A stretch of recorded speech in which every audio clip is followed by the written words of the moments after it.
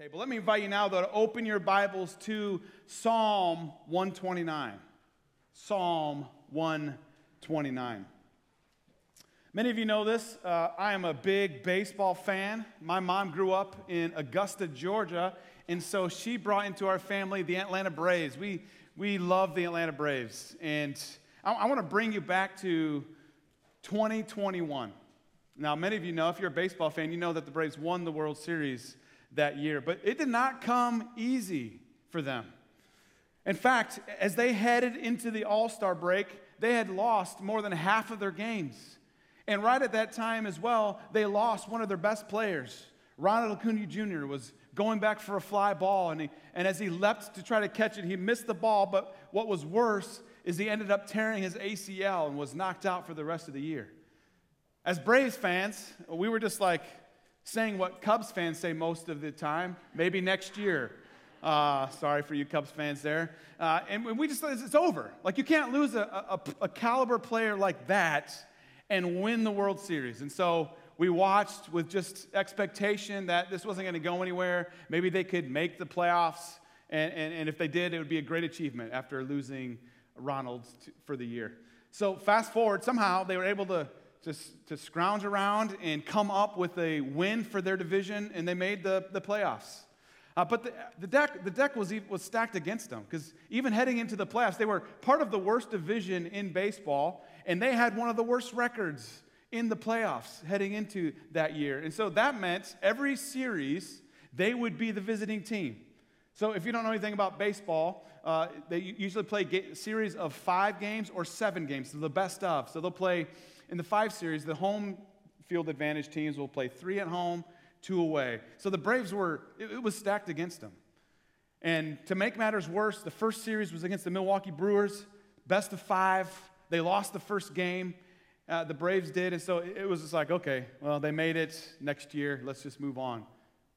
But somehow, the Braves, they believed in one another. There was great unity. There was belief in the coach, belief in the organization that they were in this together and they weren't going to give up, and somehow they pulled through and won the World Series. They were triumphal in a time where nobody was giving them a chance to do so.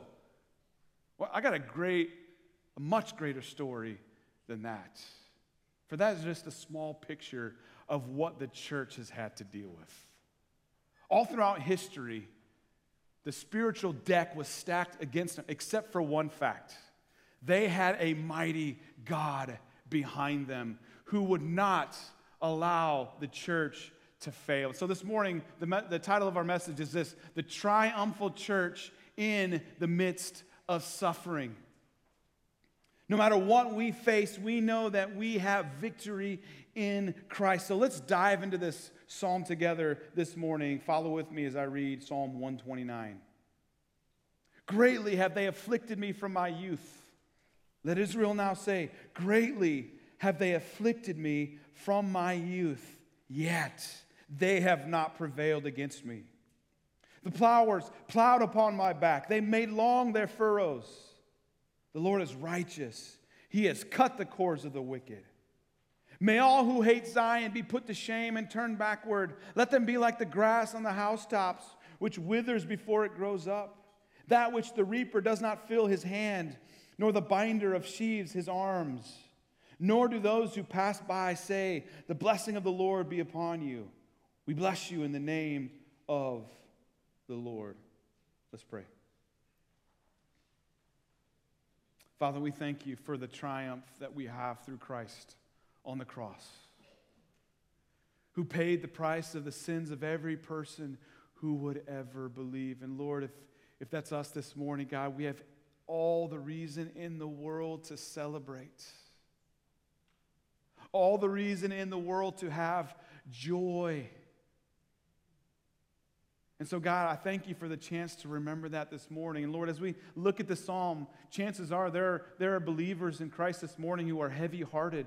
Perhaps they are almost undone by the affliction that they've experienced, and they're having a hard time seeing you. God, this morning, would you remind them of the promises that we see here in Psalm 129? God, remind us of the great Savior that we have.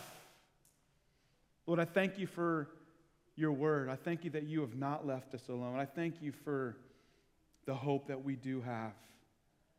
So God, remind us, encourage, strengthen us this morning. It's in Jesus' name we pray. Amen.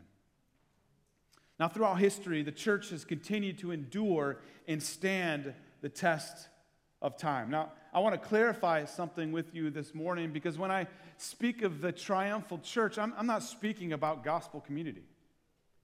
I'm not speaking about everybody necessarily who is in this room today. The church, Big C Church, that represents every person who has ever repented of their sin and genuinely placed their faith in Christ for salvation. That is the triumphal church.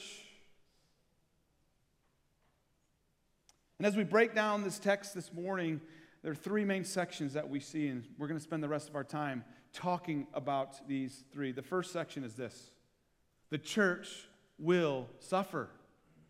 The church will suffer. Aren't you glad you came to church today to find that out? But let's look at what the text says this morning again. Verse 1, greatly have they afflicted me from my youth. Let Israel now say, greatly have they afflicted me from my youth, yet they have not prevailed against me. The plowers plowed upon my back. They made long their furrows. The phrase there, let Israel say, this isn't new to us. We saw this back in Psalm 124. So this is a corporate song that the people would have sang, and the psalmist is wanting everyone to participate. Hey, join me. Hey, this is the history of the Israelites. And no doubt they were thinking back to Egypt and how Egypt treated them. Now remember, this is the series for the summer. We're calling the Songs of Ascents. Now this isn't something we made up. This is the title of every psalm that we're going to go through this summer. And what this was a book of songs that the Israelites put together, and they would sing these as they made their way to Jerusalem to celebrate different festivals. So here the psalmist is like, hey, let's recall the affliction and the way the church has been treated. Now here's one thing that we have continually highlighted here at our church that we know to be true. The church has always suffered, and it will continue to suffer until Christ returns. I think it's important that we remember the reason why there is suffering in the first place.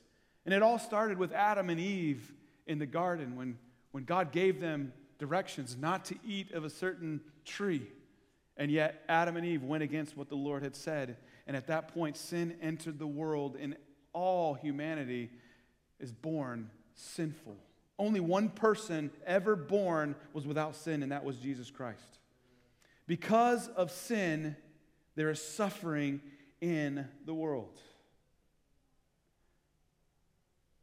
We have an enemy that wants to seek, kill, and destroy. We will experience suffering because the enemy is relentless. Our own hearts have been tainted with sin. And because of that, we will experience suffering because of our own sinfulness. And because that reality is true, that means it's true for everybody else around us. We're going to, unfortunately, sin against one another. We're going to cause other people suffering because of sinfulness. And truly, to be human is to suffer. And as believers, we know this to be true. This is what Romans 8:22 and 23 says. For we know that the whole creation has been groaning together in the pains of childbirth until now. And not only the creation, but we ourselves who have the first fruits of the Spirit groan inwardly as we wait eagerly for the adoption as sons, the redemption of our bodies. Now, I don't know about you, hardly a week goes by, sometimes even day by day, where I don't long for heaven, where I long for our Savior to return to take us to where we belong now. We suffer because this is not our home. We suffer because of the result of sin. But as we look at this text, there is a specific kind of suffering being discussed here. The reason the Israelites suffered in the beginning with the Egyptians was because of who they were in the Lord, their identity being in God. They suffered because they were the people of God. And the same is true today. The church suffers because we belong to the Lord. We are Christ's bride, and remember what Jesus promised. In this world, you will have trouble. He said this, if they persecuted me, they will persecute you. Did they persecute Jesus? Church, you will be persecuted. You will experience suffering. Now, I don't know about you, but I actually find that quite helpful. So that I know suffering is going to come my way. I should not live life expecting this health, wealth, and prosperity that some false teachers want to teach in the church. We're not guaranteed to have human prosperity. That's just not what you see in Scripture anywhere. We should expect it. And when you expect it, then you prepare for it. So when it comes your way, you know how to handle it. You know, when we planted this church, I've been a pastor for many years before that, and I've experienced trials, but I knew when I put myself out there to plant a church that there was going to be another level of suffering that was going to come. And we've seen the enemy try to destroy what God is building. And I found the same thing to be true at home. I've seen the enemy's work in my own family, and there are days where I'm like, why are the kids out of control? Why does everything seem to be falling apart? And then I remember, oh, it's Saturday, and I have to preach tomorrow. And I know the enemy is not going to want me to come up here in the Spirit ready to go. He's going to want me to be full of the flesh. He's going to want me to be frustrated and angry. And yesterday was no exception for our family. To start off, we've been gone for a couple weeks, and we got back Monday night only to have to deal with a fridge that broke during our time gone. And so what happens when fridges aren't working? Everything in it spoils. And so the lovely odor that we received was not very welcoming. On top of that, we received some unsettling health news in our family that has us a little bit on edge. Yesterday morning, I found myself enjoying some coffee. How many of you guys have had storm problems this week? A little bit crazy at our house. And I've been out there. I was out there for an hour on our porch just drinking coffee, reading a book. And Hudson, our youngest, comes outside. He's playing. And he's like, hey, Dad, there's a branch down on the side of our house. And so I'm like, oh, yeah. And there's limbs and stuff everywhere. But this must be a little bit bigger than what I'm used to. And so I walked to the side of our garage only to find that was not a limb. That was a whole tree that had fell because of the storms on Friday night. And so all of a sudden, our plans were ruined for Saturday. See, we had already made plans. We're going to do a lot of yard work. We're trying to tear apart our backyard. There's just a bunch of shrubbery. You ever move somewhere? They're like, why do you have all this stuff in your yard? And so, we're going to deal with this. We've been trying to deal with this for the last year, and finally we're going to do it. And then the tree falls. Thankfully, it didn't hit our house or anything, but it did create a big mess. And so I'm calling around, found somebody who had a chainsaw, so I went to go borrow it, and I'm not the sharpest tool in the shed, I'm not the brightest guy, and so I'm trying to use it. The chain keeps coming loose, and I got to keep calling him and trying to ask, how do you make this work? And finally, I threw the chainsaw aside and started using a handsaw and just going to town. Yeah, it takes a little bit more time than a chainsaw, a little bit more effort. And so finally, we did get all the branches down and started working towards the projects that we had for the day. And so it's 10 o'clock we started. It's about 2, 3 o'clock in the afternoon. I'm sweating. I'm just nasty. It's been, even though it wasn't that hot yesterday, the humidity has been out of this world. We just came from Florida. I thought we left that there. And so I get a call from my daughter, Reese, who was in South Bend, visiting some friends there and about to do some photo shoots. And she's like, Dad, I heard a pop in the car, and then I pulled off into a neighborhood, and it's not going anywhere. I don't know what to do. And so I'm like, great. I have no idea what I'm doing either, Reese. But I got to go be Dad. And so I go to her, and I start, it seems like there's something wrong with one of the tires. And so I jack the car up. I've jacked cars up millions of times. I've changed I don't know how many tires. Very easy for me to do. I have never had this happen. But twice, that stupid jack fell on me with the tire off, dropping on the front rim there. I'm like, what is going on? I've never had this happen. And so finally it gets to the point where I realize this is going to have to be towed somewhere. There's no way I can deal with this. So we have insurance, no big deal. Call the insurance. They get us set up with a tow truck, and they're like 60 to 90 minutes. I'm like, okay, I can deal with that. We'll just go hang out somewhere, got a coffee, so that at least that was worth it. And then we had to get gas and things like that. And so we come back, and there's about 20 minutes left of the first 60, and 60 minutes comes and goes. 90 minutes come and go. 95 minutes pass, and I'm like, okay, I'm going to call. Hey, the tow truck hasn't come yet. So they reach out to the tow company, and they're like, okay, it's going to be another 30 minutes. You guessed it. 30 minutes came and went. Still no tow truck. I've had tow trucks before. I've never had this happen to us. 30 minutes later, finally I'm like, I actually have the number to the tow company. I'm like, hey, just want to know, when are you going to come?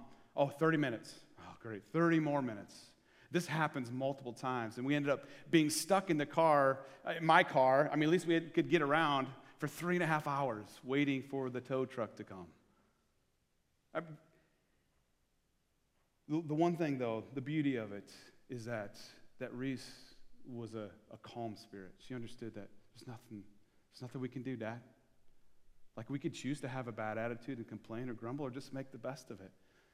So God was able to use that, realizing, like, Satan's going to want to use this to distract me and get me frustrated and angry, so that when I come up to the pulpit, I'm not going to have a good heart. I'm not going to have a clean heart. But God was able to remind us that, listen, we're not guaranteed no suffering. We're not guaranteed to have everything to go well. We're not guaranteed to have our cars work all the time. This is not something that God has promised. And so when suffering and things like this come, we can be prepared for it, because we know this is our lot in life until Jesus returns. Believers, do you live with the understanding that suffering, far worse than what we've even said, is sometimes part of the territory in being a believer in Christ? How are you preparing for affliction? I want you to see here how the people responded, how this author responds. Look at the second part of verse 2. He says this, yet they have not prevailed against me. If you know me, you know that I have the tendency to be more like Eeyore when it comes to distraction. You know Eeyore on Winnie the Pooh, just always complaining and about the bad things and always living his life. And the psalmist is not doing that. He's not living in light of his affliction. He's acknowledging his suffering. Like that's a good thing. It is good for us to acknowledge. I get scared when I encounter people who are going through things that I could not fathom. And to see that we're great, we're trusting the Lord, and they say all the right things. I'm like, wait a minute here. This is far more serious. Like, you should have some kind of sorrow to your soul. It's okay. I get more worried about that. There's a danger to that. But there's also a danger, believer, in just living in light of your affliction. Do you have any friends on social media who the only thing they spout out about is how negative things are? This is not what we have in Christ. Believer, you're going to suffer.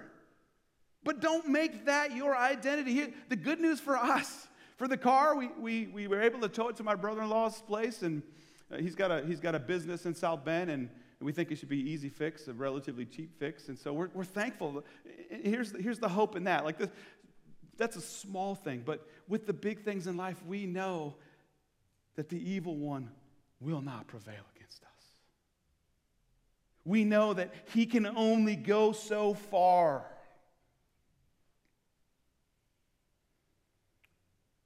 I find great hope. Yes, the church will suffer, but the enemy will not prevail against the church. Here's the reason why. Look at verse 4. The Lord is righteous. He has cut the cords of the wicked. Yes, the church will suffer, but here's the great news, believer. The church has a Savior. The church has a Savior. Listen, the fact that the enemy has not prevailed against us is not because of anything that we have done. It's not anything of us that we could boast in. It's because of the Lord and his righteousness. He has cut the cords of the enemy. He has cut the rope that is trying to bind us. Listen, the only reason why we find ourselves bound is because what we allow ourselves to get into. Christ has already freed us from the punishment of our sin. But if we continue to dwell in it, we're going to bind ourselves. But God has demolished that with his righteousness.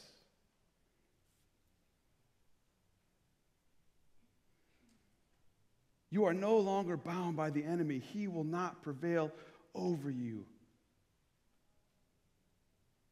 We have a Savior. And here's the thing. Our Savior was afflicted on our behalf. Look at verse 3. The plowers plowed upon my back. They made long their furrows. So furrows, if you've ever seen like a freshly, when they, I don't know farm terminology. Of course, I get up here, my brain freezes.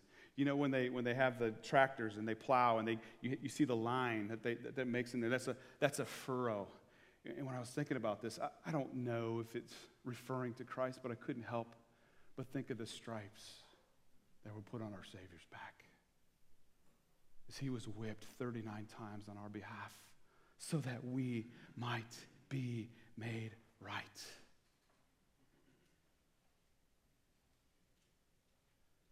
Our Savior allowed the enemy to think that he would prevail over him, only to find out that he won the victory through his death.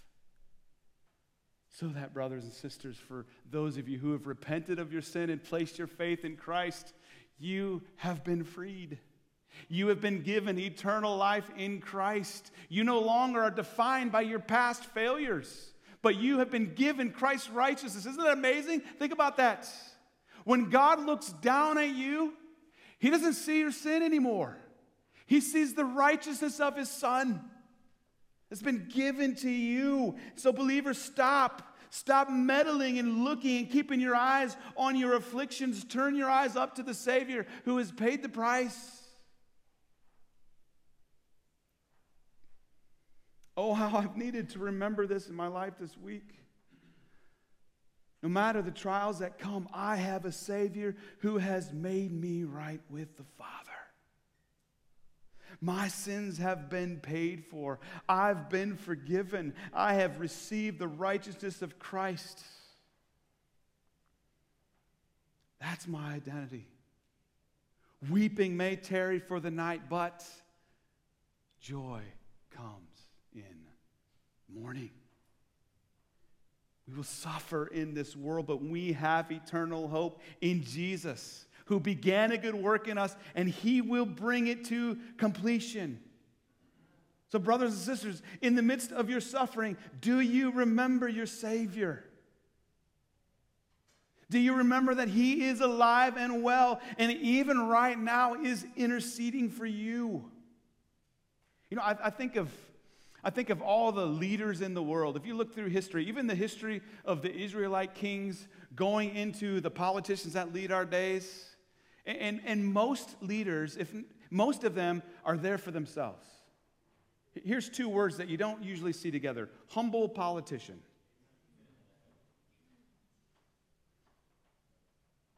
In a real sense, America is getting what it deserves in the leadership. I look, and I'm just brokenhearted at the brokenness of our system. But I remember our Savior.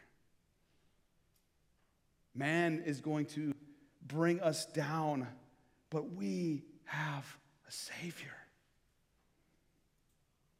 And listen, this understanding, living in this reality that we have a Savior, has been the greatest gift for me. Daily, I am tempted to despair in some form or fashion. You know, most days it's not major, but I have a little attitude with family, and I get that enemy who just wants to say, how dare you? How could you be a pastor and do those kind of things? Are you really a Christian with that kind of attitude? How could you call yourself a Christ? And then I got to throw myself at the feet of my Savior, reminding myself of what his word says. Lord, you have said that if we confess, you are faithful to forgive and purify us from all unrighteousness. Father, I am a new creation. The old has passed away. Behold, the new has come. When I look at you, I see my Son. That has been the greatest joy. And I love what Paul says. If you want to turn there, you can, or write it down. Romans 7:15. I'm going to jump into this real quick. But I just love, sometimes we look at writers of the Bible, we look at people like Paul, and we think, man, he just had it all together. I could never match it. And I read verses like this, and remember, Paul was a sinful man just like we were. The Spirit used him. And when I read scriptures like this, I'm just so comforted to know that I am not alone. Even the Apostle Paul says the very things that I feel. This is what it says in Romans 7, starting in verse 15. For I do not understand my own actions. For I do not do what I want, but I do the very thing I hate. Can you relate to that? Why am I doing this? I know I'm not supposed to. Or why didn't I do that? I know that was the right thing, but man, what's going on here? Now, if I do what I do not want, I agree with the law that it is good. So you see there, like the law is there to protect us. It's there to proclaim the truth of God's word. So if there's something I don't want to do, I'm agreeing with the law. Like I shouldn't do that. This is what the law says. Verse 17, so now it is no longer I who do it, but sin that dwells within me. For I know that nothing good dwells in me, that is in my flesh. For I have the desire to do what is right, but not the ability to carry it out. For I do not do the good I want, but the evil I do not want is what I keep on doing. Now, if I do what I do not want, it is no longer I who do it, but sin that dwells within me. So I find it to be a law that when I want to do right, evil lies close at hand. Do you see that? For I delight in the law in my inner being. But I see in my members another law, waging war against the law of my mind and making me captive to the law of sin that dwells in my members. So there's this fight, and Paul sees this sinfulness, and this is what he declares of himself. Wretched man that I am, who will deliver me from this body of death? Man, do you feel that too sometimes? Wretched man that I am, who will deliver me? And we see these sweet words. Thanks be to God through Jesus Christ our Lord. Church, we have a Savior who's paid the price for us. How often are you remembering him? Is it just when we take communion, or is this a daily practice of yours where you recall the goodness of your Savior? Let me remind you of what Colossians 1 says about our Savior. Colossians 1:15 through 20, it says this. He is the image of the invisible God, the firstborn of all creation. For by him all things were created, in heaven and earth, visible and invisible, whether thrones or dominions or rulers or authorities. All things were created through him and for him. What does that mean? It means Jesus is sovereign over everything. All powers, all circumstances, Jesus is over it. And he is before all things, and in him all things hold together. Look, we might look at the world and think it's crazy, it's going out of control, but the reality is if Jesus didn't have his hand on it, things would be a lot worse. And he is the head of the body, the church. He is the beginning, the firstborn from the dead, that in everything he might be preeminent. He might be first place. He might be above all things. For in him all the fullness of God was pleased to dwell. Let that sink in. Jesus wasn't just a good man. Jesus was 100% man and 100% God. And through him, for in him all the fullness of God was pleased to dwell. And through him to reconcile to himself all things, whether on earth or in heaven, making peace by the blood of his cross. Brothers and sisters, because of the sacrifice of Christ, there's great hope for us. Yes, the church will suffer, but the better news, the greatest news, the church has a Savior. Look at verse 5 in Psalm 129. May all who hate Zion be put to shame and turn backward. Let them be like the grass on the housetops, which withers before it grows up, with which the reaper does not fill his hand, nor the binder of sheaves his arms. Nor do those who pass by say, the blessing of the Lord be upon you. We bless you in the name of the Lord. Here's the last thing. The church is called to seek. The church is called to seek. At this point, the author of the psalm has moved from recalling former afflictions to remembering the Lord to seeking after the Lord. He's praying. He's seeking the Lord. He's asking them. Really, you see these kind of prayers all throughout the Psalms. We call them imprecatory prayers. The word imprecatory, it means to call down a curse against an enemy. Verse 5, it says, may all who hate Zion be put to shame and turn backwards. So Zion refers to the people of God. It refers to the Big C church. And I think at this point, it's important for us to identify who is the enemy. You see, I've seen many people in the church who label certain people as enemies that should not be labeled so. The person who cut you off this morning isn't your enemy. The server who gave you poor service isn't your enemy. The person who wrongly criticized you this morning or this week is not your enemy. And yet people want to pray down. They want to get on their social media and they want to bring curses to their quote-unquote enemy. Listen, as believers in Christ, we know that the enemy is not flesh and blood. If you were with us through Ephesians, we read this in verse 12 of chapter 6. For we do not wrestle against flesh and blood, but against the rulers, against authorities, against the cosmic powers over this present darkness, against the spiritual forces of evil in the heavenly places. Listen, the real enemy is the spiritual enemy. And you have to understand that under the Old Testament, there was an old covenant. But when Jesus came, it really changed everything. Think of it from this perspective. When we were born friends or foes to the Lord? Foes. We were his enemies. We were all his enemies. And so if we have these prayers over our enemies, it was different because back in the Old Testament, we saw God wipe out nations who were coming against Israel. And there was a necessity for that to take place. This is a new enemy that he's coming to take over, and that is the enemy of sin that indwells all of us. And so we have to be careful when we approach these that we don't start praying against the people who cut us off in traffic. Rather, we're praying against the enemy who is blinding the eyes of those around us, who once blinded our eyes, but God tore down the veil.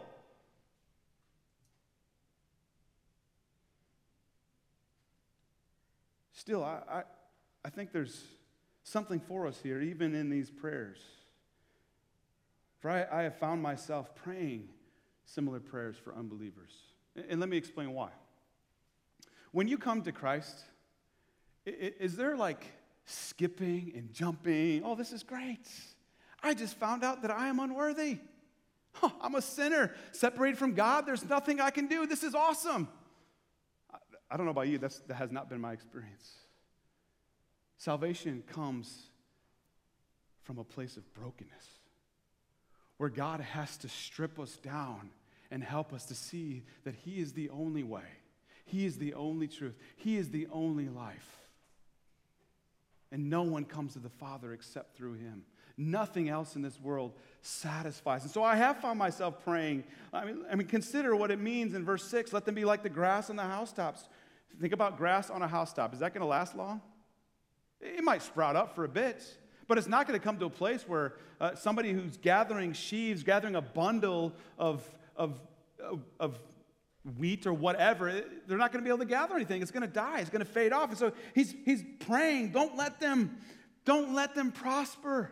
Don't let anybody look at them and say, the blessing of the Lord be upon you. And isn't this what's kind of hard in America? There's so much prosperity.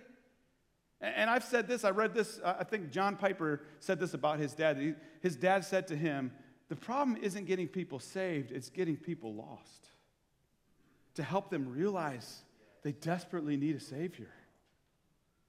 And so I don't pray these as a curse, like I hate you and I want you to suffer. I pray this, God, bring them to the end of themselves. If you got to strip them of all of life except for one final breath to get them, to draw them to you, then do whatever. And that's my prayer for our church, is that we would seek the Lord on behalf of those that we might label as enemies, who are just blinded from their sin, that instead of praying curses upon them, we'd ask that the Lord would open their eyes as He opened ours. Believer in Christ, who are we to wish someone to hell when God should have sent us to? And who are we to think that somebody is too far gone when we should have been there too? There was no hope for us. It's only by His grace and by His mercy. If we're going to proclaim that message, then we can't be praying for God to send others to hell. Rather, let it be a prayer of God, strip them of everything, break them so that the only thing they have is you. Seek the Lord. Let me ask you, believer, are you broken for the lost? Listen, I don't come up here and act like I never struggle with anger and that the only thing I do is pray for those who curse God. Look, this week I've seen things that make my blood boil. When I see people in the name of God declaring things that are absolutely against Scripture in a church, quote unquote. And I could find myself getting so angry because there's this blatant spirit in them against the ways of God that fight against the very things that we stand for. And I've had to remind myself, God, apart from your grace, where would I be? God, open their eyes. Expose them. Otherwise, Lord, they will face an eternity in hell, a place that I deserve. Oh, how if God would break our hearts daily of that, how would that transform the way that we treat others? How would that change the way that we speak against these things? We should speak against them. I'm not saying that we stay quiet in the background, but we do it in such a way that is in desperation that, man, you need Jesus. The church is called to seek. Brothers and sisters, we are the church. We must not be thrown off when we're experiencing suffering, because that's what Jesus promised. So prepare for the suffering. And remember, don't let that define you. Don't live in the light of your suffering. Remember, we have a Savior who's paid the price for our sins. When we were His enemies, He died for us. Brothers and sisters, may we be the church by pursuing the Lord when those around us are speaking against the ways of God, that their eyes may be opened. Let us pray against the work of the enemy who is blinding the eyes of those around us.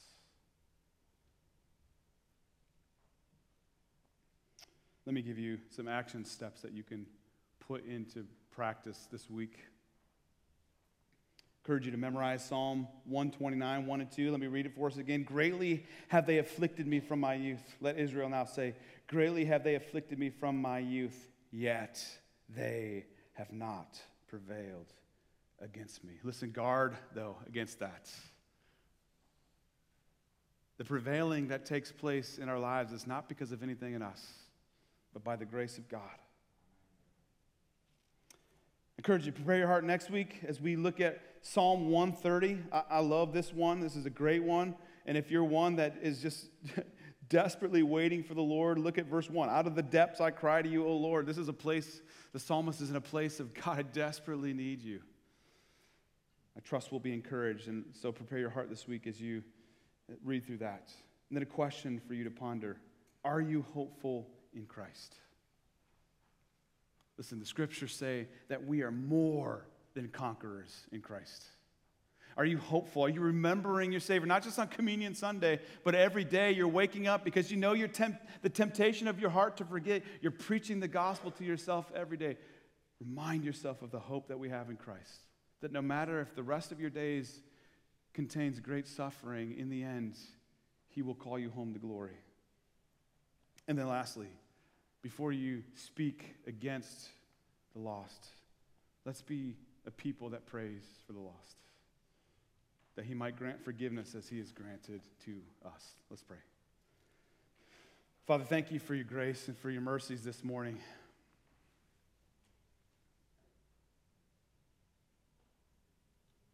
Father, I thank you for the promise that we'll suffer so that we're not surprised by it. But Lord, if we're honest, my confession, I'm sure many here would confess that we don't always suffer well. So I pray that you would help us to do that by remembering we have a Savior who paid the price for our sins. Father, may we be so overwhelmed at your grace towards us so that when we encounter things that make us so angry in the world, that we would first be broken for the person who's blinded. May it lead us to pray, and then let us pray to speak against the power of the enemy in their lives. Lord, we need you. Our hearts are so fickle. God, even in saying that, all the times that I get so angry at flesh and blood when it's not the real enemy, Lord, help us. We desperately need your grace and mercy to know how to battle against those who are causing such strife, Lord. We just need your wisdom. And I thank you that you are gracious and merciful, slow to anger, and abounding in steadfast love towards us. Thank you for your patience when we fail in these ways. Lord, let us proclaim the gospel in word, and Father, let us proclaim the gospel in the way that we live. Lord, be the Lord of our lives, and we thank you for your grace and mercy. It's in Jesus' name we pray. Amen. Church, let me remind you that you are the light of the world. The city on a hill cannot be hidden. So let your light shine so that others may see your good works, so that you can give glory to your Father in heaven. Have a great week.